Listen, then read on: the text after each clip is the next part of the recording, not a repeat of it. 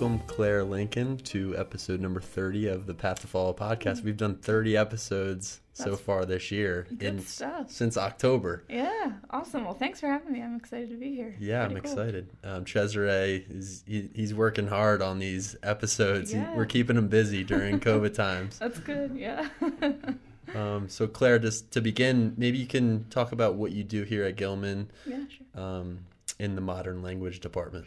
Yeah, so, this year my role is a French teacher. I'm only teaching French this year. My first 3 years here, I was teaching 3 French sections and 1 Spanish section. But now I've got kind of a broad range. I've got a French 2, French 3, French 3 honors, and AP. So I've got boys in all the grades and at varying levels of their French language experience. I have a couple students who are in your French classes, and a couple of them that they always say you're their favorite teacher because something that you're doing with the virtual experience is really efficient for them. Brooks Kitchell always raves about your class, so I guess he gets an extra 10 points. Okay, yeah, he gets an A. He gets an A. Well, he's a very smart kid anyway, so I'm sure he's doing pretty well. But what are you doing during this COVID pandemic that's working so well, do you think? I think early on, I tried to ask them as many questions like, hey, what am I doing that sucks? Just to understand. I mean, I was in college and I took some online classes in college. It wasn't so long ago. Mm-hmm. So I had some experience of like, what is it like on the user end of what works and what really didn't. But I tried to get their feedback as much as possible and like, just not take it personally. Like if what I'm doing isn't working for you, what can I adjust? And just, trying to incorporate as much as their feedback as it made sense to incorporate, but I mean, just from the Canvas organization, and I made a lot of mistakes in the spring too. I think it was, we were all scrambling. So I tried to kind of think a lot this summer about what really made my life difficult and what seemed to be the biggest sources of confusion for my students in the spring, to then think about what can I do differently. So, I mean, like nitty-gritty details, like I do a module for every single day with their assignments that they need to turn in the next class are the only things in the module. And so like it's a lot to set up. It takes a stupid amount of time, but it's somewhat clunky to put all those things in there and spend all the time, but once you populate the modules on Canvas, it kind of runs on its own. Yeah, so like I've tried to keep a pretty consistent rhythm just for my own sanity, so that I'm not spending all night and all weekend doing stuff. Try to get my modules for at least Monday and Tuesday of the next week, but ideally the whole week set up on Friday so that all their assignments are in, and then I can, like, on the early end of the week, I can focus on planning and grading. On the latter end of the week, I'm focusing on setting up the next week's assignments. And some weeks that works great and some weeks that doesn't happen at all. But that's what I'm trying to do. And you have 4 different levels of French that you're teaching. So different Canvas page for all of those. That's a lot to keep track of. It's a lot. Yeah. So, I mean, I think, and I let the students know that from the get-go. Like, I am going to make mistakes and I'm going to say I posted something and then I definitely didn't post it. So you just need to tell me, or, just tell me and I will get it up for you. Mm-hmm. But there's stuff falls through the cracks when you've got, 4 different things to run. Yeah. Well, that's the main thing for me too. The communication piece during these times is crucial. When someone just emails me, Mr. Scott, you didn't tell us this. It's so helpful for me because I forget. We have 4 different classes. Yeah. We're telling one class something and maybe something slips through the cracks. Totally. But communication is massive during these separated times that we're living in. Yeah, for sure. And I think once they see early on that like, oh, I can bring something up with this teacher and like they will be responsive and they will fix it, it empowers them and makes them feel comfortable to continue to do that in the future. And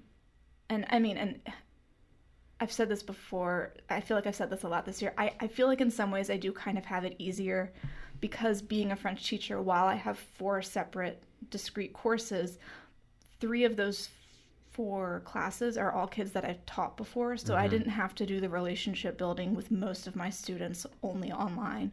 I taught most of them last year and then some of them the year before that. So that helped for sure. So is that first French class that you listed, the French 2 class, is that the beginner's French? Is that like ground zero? No. So ground zero French is middle school, and bless them, Bryn Mawr. I think Bryn Mawr's teaching it right now. No, French 1 is not my jam. So French 2, we kind of do a review, and it's typically mostly freshmen, although this year that's a little bit of an exception. And it's a lot of getting them all on the same page, because they're coming from all these different middle schools, so they don't have a common basis of a language. So, I mean, really the first full semester is just like, okay, what do we know? What do we not know? Who has gaps where? And trying to get everyone on the same page. So it's funny, and it's the same for Spanish too. It seems like it would be an easy course because the language at that level is not difficult. So it feels like it should be an easy course to teach, but it's actually very challenging because there are kids who are crazy bored because you're only reviewing stuff that they've already seen, and there are kids who are floundering because their middle school didn't cover as much. So it's interesting. It's hard to find the proper pace and get everyone up to speed. That's really what you're doing that first Yes. Yeah. year. So French 2 and Spanish 2, that's what those classes are about. How do you make your classes, especially during COVID times, conversational? Because for me, and I've talked to Zealand on the podcast a little bit, and I think we've had some other modern language teachers on, but for me, I feel like I need to have those conversations with people and be in that environment, and it seems so difficult on Zoom. How do you make that work in your classes? I don't know that I always make it work is the first piece, but I mean, I try to do as much setting them up with the sentence structures that they're going to need so that they can make their attempts. And then I think another important piece is establishing for them really early on, like, you are going to make mistakes, so please just try to get over that. Like, you are going to mess this up a lot, and the point is to persevere through it.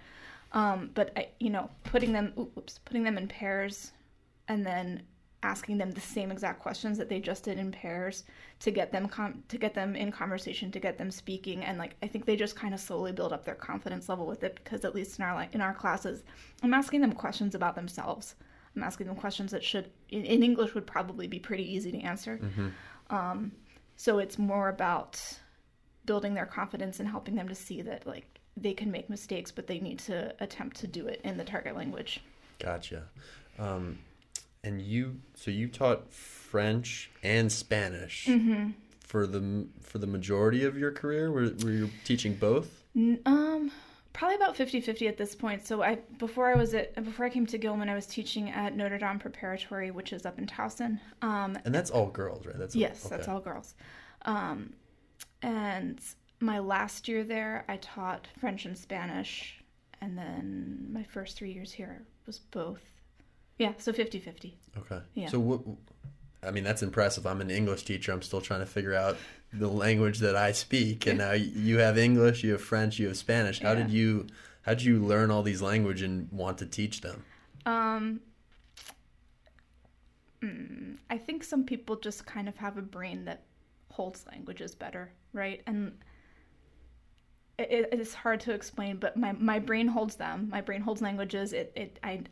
It's interesting if you look at the way that children acquire their first language, and then the part of your brain that acquires second languages begins to shut down for most people at about 13 or 14. That doesn't mean you can't learn a language. It just means it is easier the younger you are.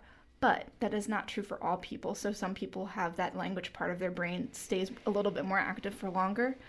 And so the thing is, if that part of your brain is continuing to fire, it's going to be easier to continue or to add on additional new languages because that part of your brain has been active. So when you start to learn a new language, your brain kind of creates okay, this was my maternal language, but here's my second language box. And it's going to put all language input into that one little space. So when you add a third language on,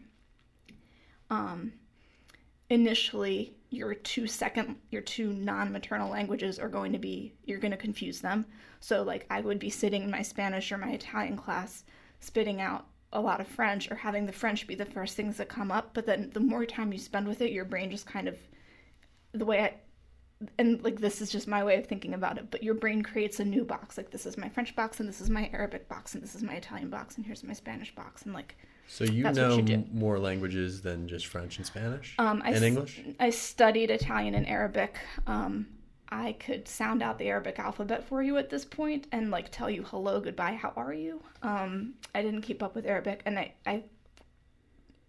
I've got like traveler's Italian. Like I'd be fine in like a cafe, but I don't speak Italian like that.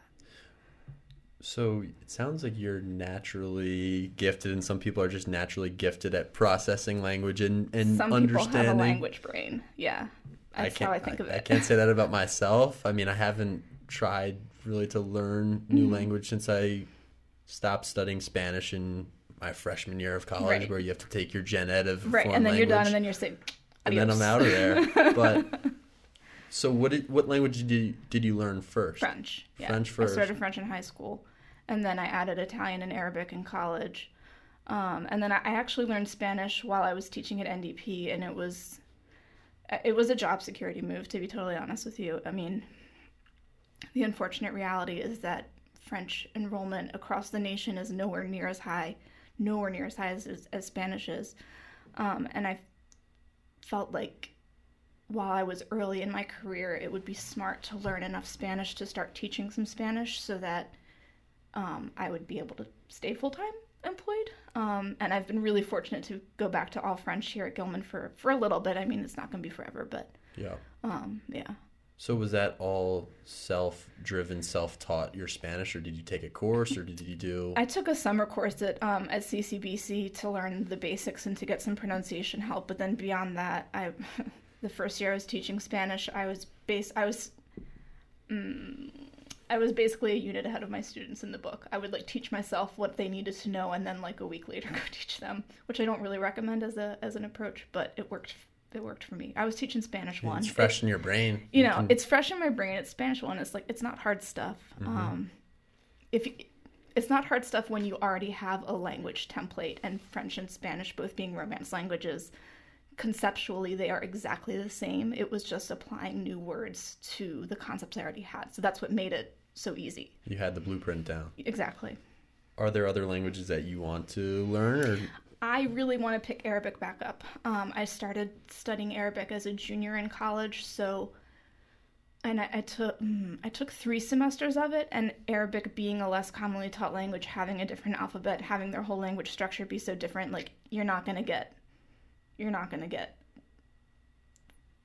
to a higher level of proficiency in 3 semesters. Like, it's just not gonna happen. Mm-hmm. So, but then when I went to grad school, I was in a literature program. And it was only French, so I just let it go. But I'd love to pick Arabic back up. So, awesome! Yeah, Arabic would be a cool language to learn. Yeah, I should definitely do some more languages. Try to learn some on my own. See how it goes. I would advocate for that for anybody, but yeah. But from my understanding, it wasn't your intention when you were Penn State. You might be the only person at Gilman who went to Penn State, maybe? Who else? Sarah Sachs, I believe, is a Penn Stater. But yeah. Yeah. I'm from Pennsylvania, obviously, and outside Philly, and I have so many family members who went to Penn State. There's not one person that I know who went to Penn State who doesn't have great things to say about that place. Add me to the list. Yeah, man, what a fun time. Yeah. But it's my understanding that you did not intend to study modern languages when you were at Penn State. No, I was going to do a second major in French because I liked it, but I had no intentions of doing anything with it. It was just because I liked it. I wanted to go into journalism, and when I got into Penn State, I got into the College of Communication, so I started journalism classes right away. I also started French classes right away because to get the major you need to, and I didn't want to take a semester off because I liked it. I was writing for Penn State's paper, the Daily Collegian, writing on the arts beat, but like I kind of woke up one day and I was like, wait, I hate this. Like, really? Wait, this sucks. Yeah, I don't know. I liked writing and I liked talking to people. And so those are 2 aspects that journalism does incorporate, but I didn't like the idea of having to go knock on somebody's door for a quote after they've gone through a tragedy that, like, I never could totally wrap my head around, like, how do you do that? So I I had like 5 minutes to go until the midnight deadline when you have to officially declare your major, and like freaked out and like called my mom crying. I was like, I'm not doing this. I'm going to French instead. She was like, okay, I'll tell your dad. I was like, okay, bye. Like, clicked, switched to French, and you know, and now I'm here. And that's what happened. So after you graduated from Penn State, how did you find teaching? Because maybe was that an intention too when you were undergrad, or did you know you wanted to be a teacher? No, I specifically didn't want to be a teacher because my mom was a teacher, and I'm like, I can't do what she did, but I'm doing what she does. No, I started a program at they didn't really have a master's program at Hopkins. I just kind of went right into a doctoral program, but I did a year there and I hated it. I hated it so much. So I transferred to UVA and finished up my master's degree down at UVA because they did have a master's program. So my degree is in French literature. Great. And I was teaching undergrads at the time at both Hopkins and UVA. So I was teaching undergrad like 101 courses. And that was the thing that I actually liked about grad school. Like I didn't love so much having to plow through thousands of pages a week just to be able to take my master's exam. It was a really intense program. But I liked the teaching, so I was like, oh, maybe I could just do this for a little bit. Because like also, what else do you do with a master's degree in French literature? Right. You go on to a doctoral program, which I wasn't going to do, or you become a teacher, or you have another major in your back pocket that you could pull out and be like, well, let me put these together. But I didn't have that, so.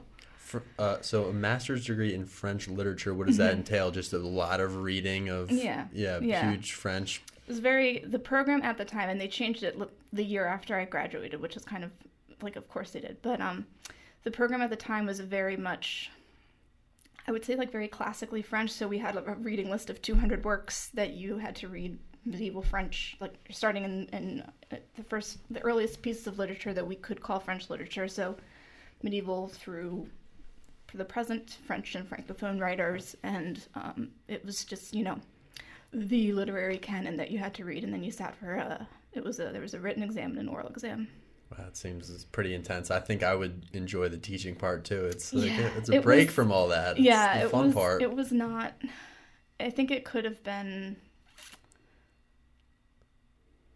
I mean, I like to read too, obviously, but it kind of killed books for me for a little while. Honestly, I was having to read like 3 or 4 like tomes in a week, and you can't read for pleasure at that pace. You're just plowing through, and so I mean, there's a bunch of books that I read. The book I brought today is a bunch of books that I read that I want to revisit to be able to actually take them in and take my time with them.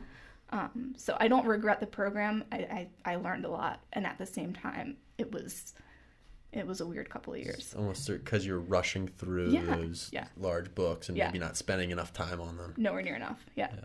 So after you graduated from the master's program at UVA, how did you find Gilman? I guess you probably knew about Gilman since you are from Baltimore. Yeah. You've always known about Gilman School. Exactly. So I graduated from UVA, and then I got the job at NDP. So I was there for 4 years, and then I was looking for a change for a lot of different reasons, and Gilman had a job that opened up, and I was like, okay, sure, like I'll apply, let's see what happens. Because at the time I was like, no, I don't want to teach all boys. Like, I'm happy in my all girls world. Like, I don't think so. But I came and visited for the day, and I was like, oh my God, I am missing out. Like, really? I loved it. I really, really loved it. Wow. Everything about the visiting day, I was like, okay, yeah, no, like, I would like to be here, like right now. That's such a radical change from an all-girls school to an all-boys school. It's interesting that you came here, visited, and you were automatically wanted to teach all boys. Yeah, I mean, like I was a little bit like, okay, this is going to be an adjustment, low level of like scared, intimidated, but I don't know, the energy was different, and I don't know what it was. What's it like teaching all girls at an all girls school? Or what was NDP like? Because I don't know too much about that school. So NDP is a Catholic school, so there was always kind of a little bit of everything was kind of under the umbrella of the Catholic religion. That said, they are one of the more, I would say, more liberal Catholic schools in Baltimore, but they're still a Catholic school, right? So teaching at a Catholic all-girls school, it was really, really interesting because they focus a lot on social justice issues, because that is one of the big tenets of the Catholic religion is really focusing on these kinds of issues. So in that respect, I think it was really, really awesome to see and crazy empowering to see girls in an environment where they're being really, really pushed, and where they're able, and I would say the same about Gilman, though, where they're able to really reach beyond where I had ever seen girls or boys reach, with the work that they're doing. Because, I came from public schools. Public schools are public schools. Like, it was fine, but we weren't doing the kinds of things that NDP or that Gilman was able to do. So it was really empowering from like a go girls kind of in a way, that aspect of it was really, really, really cool. Interesting. Yeah, I also come from a public, co-ed school. So coming to Gilman for the first time was interesting for me. One, because I had never really been on an all-boys campus before. I didn't really know the dynamics of the all-boys institution, but I also teach in the junior English class, the girls and guys in the same room for the first time. Right. And that was shocking to me at the beginning because it's so awkward. You walk in, totally and I was the first-year teacher, so I'm like, that's great. Like, why don't you guys talk to each other? I went to this is normal for me. Yeah, this is not a middle school dance, but like it was. It totally was. That's great. I love that. And I tried everything that year to get them more comfortable with each other because it was awkward for me. It was like, loosen up. But, like, be normal, please. But they don't, that's something, that's why we do this the way that we do it, right? And like also what is normal, but. Yeah. The coordination. I think it is important, the coordination, because you do need to understand how to learn amongst people who are just different from you. Yeah, absolutely. In every different way. Exactly. Yeah, and we can get to a lot of those differences on our own campus, but we can't touch it all. So yeah. I think it's an important part of who we are, the tri-school coordination. So teaching all boys, what has that been like for you? It sounds like you have really enjoyed that experience here at Gilman, but coming in as a female teacher, what is it like to be in a classroom full of guys, and what are those adjustments that you had to make from NDP? Being a woman in a classroom in front of boys, in a lot of ways there wasn't a ton of adjustment. I actually could loosen up and be a little, I went a little sarcastic, and I had to soften that a little bit when I got to NDP. I think the girls were like, I got feedback from my mentor, like, they think you're kind of mean. Like, okay, that's like not the goal here. So I felt like in some ways I was able to be, I was able to joke around more and have it taken as it was intended. Right. And so that was nice. I think being a woman in a boys' school, there are days where it's really hard, though. There are days where it's like, holy cow, this is like too much. Too much testosterone. Like, I gotta go. I gotta get out of here. Yeah. So, but I think the same was true. Again, the same was true teaching at NDP. There were days where like, this is too much like girl stuff. Like, get me out of here. Gotta go. Yeah. So maybe a mix of both. Truly a mix. Yeah. There are going to be hard days. And I think, one of the things I so value here at Gilman was, and this goes back to the day that I came to campus to visit, is that I think the connections and relationships between the women on campus is so crucial. And I think it might be something that might go unseen in some ways, if you're not a woman, but it is crucial. It is so important to have like-minded women, and even not necessarily like-minded women, but just people on campus who understand what it is to be a woman standing in front of a room full of boys in an institution that was built for boys and not really built as a space for women to exist at all, though it was founded by a woman. So that, for me, that has been a crucial piece of me, of just me being here and me loving to be here.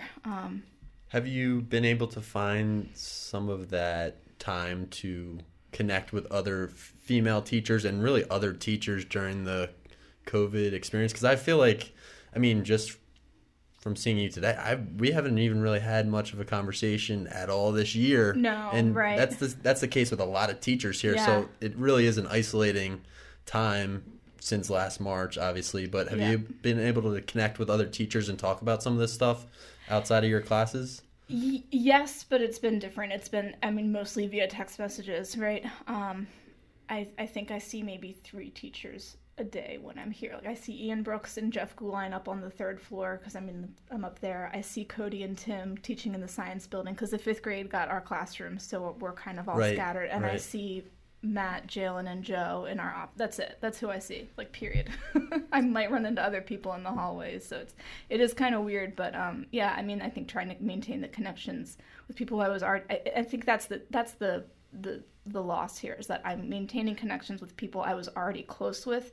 I don't feel like it's a year where I'm able to build much in terms of like new connections and new collegial relationships. Yeah. Which is a shame. Yeah, I think, and I've told this to the guys in my class, just the small talk is what is missing. Like when you're just walking down the hallway and someone says something, or even at assembly, like some of those just random encounters with people. Exactly, totally. We're really missing that right now. The lunchroom. The lunch, yeah. I don't necessarily miss the lunch, but I miss the lunchroom. Yeah. You know? Like. Yeah, and you don't. Unless it was a mac and cheese day, but that's fine. Yeah. And you don't even really maybe realize it during a non-COVID time. No. Like they're just, it's lunch. It's assembly. Take it for granted. You take it for granted for sure. Yeah. So what are some of the things maybe that you're doing outside of school, outside of work, that you're finding like a relaxing time, or some things that you do for hobbies that is good for the mental during COVID? Yeah. So I knit and I sew, and I did those things before COVID started, but it is nice to have something that you do have to focus and think about. It's using a different part of my brain. So yeah, knitting, sewing, creating, clothes that I can wear. It was kind of nice. I made my shirt. Beautiful. So, yeah, thanks. Very cool. Yeah, you can't buy an octopus shirt. You got to make it. But I love it. That's amazing. Yeah, thanks. Wow. So you make all of your clothes pretty much? No, I make some of my clothes. Some of your clothes. Yeah. Something, it's just not worth it for me to figure it out. How'd you get into this hobby? My mom and my grandma both sew, and when I was a little, they had a children's clothing shop up in Towson Town Center, and I think I was just always kind of surrounded by my mom. My mom's a maker. My dad builds furniture and boats in his free time. I think I just kind of grew up in a house of makers, so I like figuring out how to do stuff, and I like having hobbies that I like working with my hands. So. Yeah. I'm going to be learning. My husband and I just bought a house, and I fell in love with a table that I can't afford. So my dad's going to teach us how to build a table. So learning new skills like that, something I like to do. Yeah, I mean, it makes it more meaningful if you just do it yourself. Yeah, that's a cool hobby. That's especially during this time, at least it's something away from the screens that you're doing on your own. It's creative, it's fun. Exactly. Yeah. That's a big piece of it, right? It's like, Do you do this pretty much every day, every week, or whenever you have time? Yeah, lately it's been whenever I have time. We my husband and I moved right in the middle of winter break, and so we're still doing all kinds of house stuff. Before that all started, I would knit most nights because it's mindless. You just sit in front of the TV, and it's very repetitive. So it is. I mean, there's like a little bit of a meditative aspect to it. It's doing the same thing over and over again. But I'm hopeful, kind of as the small projects at the house wrap up, that'll be something I'll be able to work in more regularly. But yeah, is there? Do you get inspiration from anything for your clothes that you make, or like how do you come up with the ideas for what your next project is? So there's I mostly on Instagram, honestly. I follow a lot of makers, a lot of sewists, a lot of knitters on Instagram, and just kind of see what they're making, looking at the patterns that I follow, people that develop patterns, which is, because I don't create my own patterns. I just I buy the pattern and then make what they did, because that is actually extremely challenging. I've tried once or twice. Way too hard. Yeah. But Yeah, mostly through Instagram. Do you sell any of your stuff, or do you just do it for yourself? I'm a very selfish knitter and sewer. Like, if love I it. make you something, like, I really like you. Yeah, that's a big birthday present. It's a big, because I think what people don't get so is much time. It's a huge time commitment, and especially knitting, like, it could be months. It could be like a sweater is a month easily, if not more. And so, like, I have to really like you. Like, I've only even knit my husband a pair of socks, like 2. That's it. Yeah. Like, I don't know. Wow. Yeah. But then there's also the copyright issue, right? If I'm like, this is not my pattern. This is my shirt, but this is not my pattern. I would not be able to make this shirt and then sell it because it's not my pattern. So there's that aspect to it as well. So it doesn't mean people don't, but like, you shouldn't. So the process of creating those patterns, is that typically on the computer? Is that a drawing? I have no clue how people go about making new patterns like this. Yeah, I mean, I think it just starts with a concept of what you want your garment to look like, but then it ultimately, yes, does wind up on the computer, because you have to figure you're not just creating a pattern for one size. If you're doing it right, you're being extremely size inclusive, so you're working from like a 25-inch waist up through maybe a 60-inch waist, and so the way that you have to grade all aspects of the pattern, the sleeves, the sleeves, the collar, the front of it, the back of it, the yoke, which is the top part here, all of that has to be graded appropriately based on the size range that you're going for. Wow, that's such a cool hobby that you have. It's fun. I mean, I just cut the stuff out and sew it, but it's fun. Yeah, and it's relaxing. I mean, get away from whatever it is you're doing. Yep. I feel like my brain at the end of the day, from looking at my MacBook Air, it's gonna You're toast. explode. Yeah, totally toast. So like I like to paint a little bit. I like to just go outside. I mean, go for a run. Just get away from the technology. Yeah, when the weather's nice, go hiking. I do a lot of hiking, cool. which is nice. But I'm not that intense. Like, it's too cold right now. Where do you hike around here? Kind of all over the place. I go up to there's a bunch of different locations for Patapsco State Park. You can go hiking. So that's kind of heading out towards Columbia-ish. And then up into Harford County, there's I do like the King and Queen seat, which is, they're relatively vertical, but they're pretty short. There's a couple trails up there, and then through Gunpowder State Park, there's couple different locations. That's my spot. Gunpowder. Cool. Yeah, nice. Jerusalem Road. I don't know if it's defined as hiking, but it's a great spot, and not that many people there. No. Yeah. Yeah, it's a nice little secret. Yeah, it's cool. Oregon Ridge, you should check out up in Hunt Valley. They're we've got probably 5 or 6 different trails back there. Yeah, it's cool. Yeah, when I first moved here, I was like, Maryland just does not have any hiking, but they're all hidden gems. Yeah. You have to figure it out. Yeah. That's funny.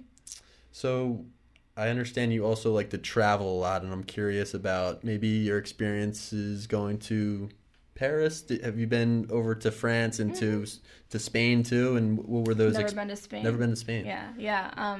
I've been to France a few times. When I wasn't traveling with students, each time I went, it was like, you know what, I need to take a trip. Poof, purchased a ticket. They were not maybe the most thought out processes, but it's going to France. Like, you just get on a plane. You just go. Just do it. So yeah, the first time I went, I was a junior in college, and I just bought a flight for my spring break. I was,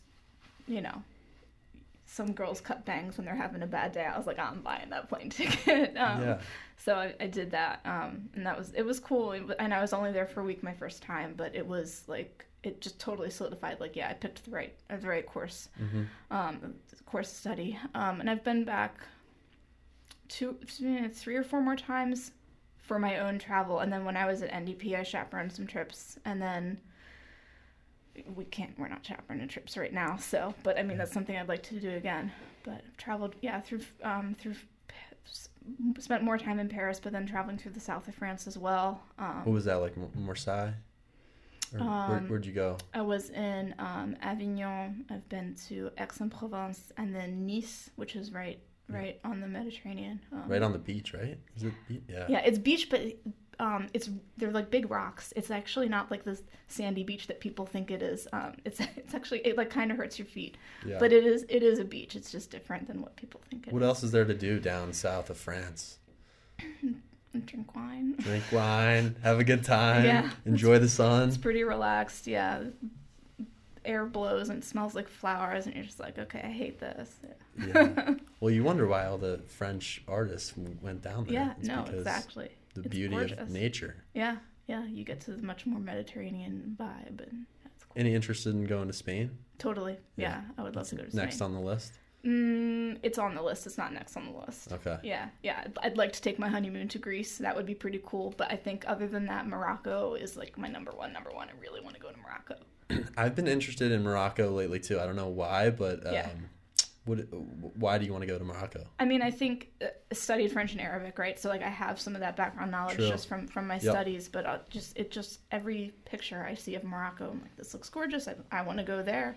I want to go to the Blue City. I want to go to Fez. I want to go to all of them. Mm-hmm. So I like half planned a trip and then never bought tickets for it. So I've got half of an itinerary kind of mapped out for someday.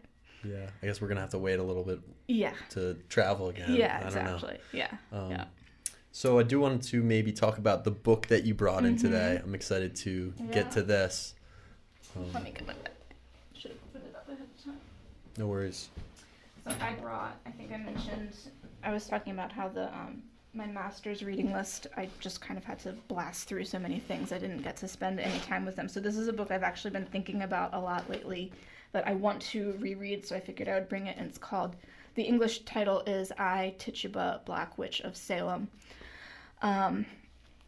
And so this author, Maryse Condé, is a Guadeloupean author, and she, it's people call it historical fiction. I don't think she would necessarily say that that's all it is, but she created a backstory for Tituba from the Salem witch trials, because all we know about Tituba is her testimony, and so she gave her a fictionalized life, but it's just so rich. What is Tituba's backstory? She well, we don't know. Like, her actual backstory is unknown. So what she came up with is that she was born in Barbados. So this is all fictionalized about her. Mm-hmm. Oh, wow. Mm-hmm. Yeah, but it's great. I don't know. So what ended up happening to she in reality or in the book? In the book, because I guess that's all we know. That's right? all we know, right? And we don't know it. It's totally fictionalized. So she's born in Barbados. Her mom dies young. She is taken in by a woman who's a healer, but like she's a witch doctor, but that's what they call it, but that's not what she actually is. She's a healer. So she is trained in a lot of natural healing, natural medicine, which we know at the time was then looked down on and used as a reason to kill people, specifically women. And that's kind of some of the background of the whole Salem witch trials, right? And so then she winds up being enslaved, and then at some point Samuel Parrish purchases her, so then that's how she winds up in Salem. When he dies, she is sold to another man who, when he dies, frees her and then sends her home back to Barbados. But like, that's the irony, is like the whole story is one of the themes in the whole story is what's the word? She gets off. Déracine. You know the French word. I know the French word. I don't. That's okay. But the fact that she doesn't have any roots, because she's not from Barbados, right? Like, she was brought over by the colonizers. So the whole idea of like sending her back home, but like it's not back home. She's Barbadian, but like she's not Barbadian. She's never really had a home. So there's kind of this piece of her searching for what is a home, what is my home, how can I find my home, how might I define it.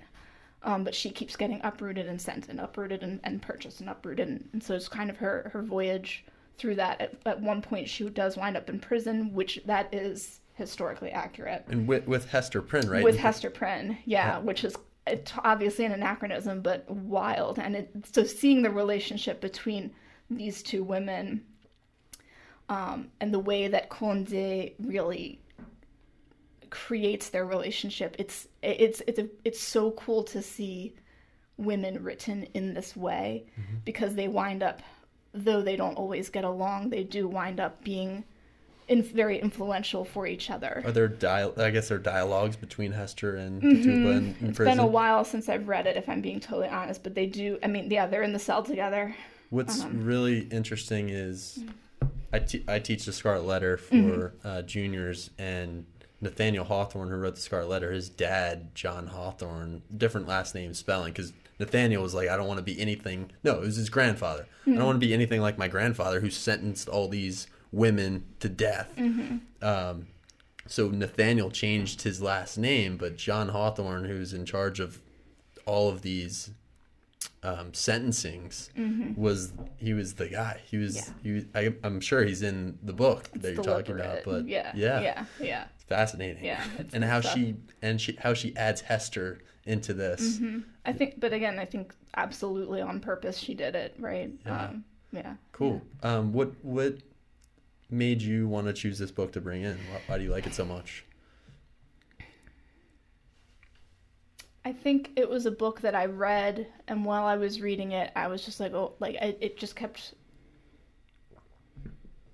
kind of like having to shake my head, like, what, like, oh my God, like, I just feel like I hadn't read a book that made me think so much, and I want to read it again for that exact reason. It's been like 6 or 7 years 7 or 8 years since I've actually had to sit down and read it. So I think I feel like I'm ready to like pick it up again and give it a second look and see like, okay, so what was going, like, I remember different moments in the story that just kind of blew me away, and I want to see what those look like with 32-year-old eyes now instead of like 24-year-old eyes. Yeah, you know, that's the best, is rereading. I like books. to reread books, and I know some people are like, why? You know what happens. And I'm like, but like, that's not the point. It's not the point. Like, okay, it's not about the plot. I mean, it is, but like, there's so much more there. There's a French author, 16th century author, Rabelais. He wrote Pantagruel and Gargantua, and in his my knowledge failing me, but I believe it was the introduction to Pantagruel. He talks about how a book is the reader needs to read the book the way the dog works with a bone, and like they work to get every little bit of the marrow out of the bone, and that's how a reader should approach a book. And it's like a super famous, like, there isn't a French person that wouldn't have learned about that passage of literature at some point in their high school career, right? But it's like one of those. But I do. That's how I feel. I agree with that guy. Yeah. You gotta reread him. Awesome. I love that. Yeah. That quote. So great. I'm gonna definitely check this book out. Yeah. I think it relates well to what I'm teaching too. Totally, so. And it's widely translated. Fairly recently translated? In the 90s. It was written in 86. It was translated in the 90s. Okay. Yeah. So maybe the last question that I have for you is, I've been doing the podcast for a couple months now with Cesare, and we have a long list of people that we want to talk to and get in here and learn maybe a little bit more about. If you were the podcast host and you were at Gilman, and you can choose alumni, students, teachers, staff, faculty, it doesn't matter, who would you maybe want to talk to and learn a little bit more about?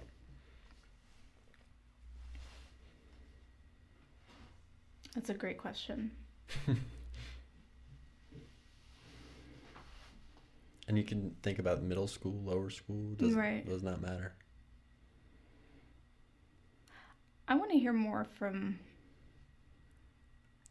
I just thought of about 5 people. I want to hear more from Pat Franz. Pat Franz? Yeah.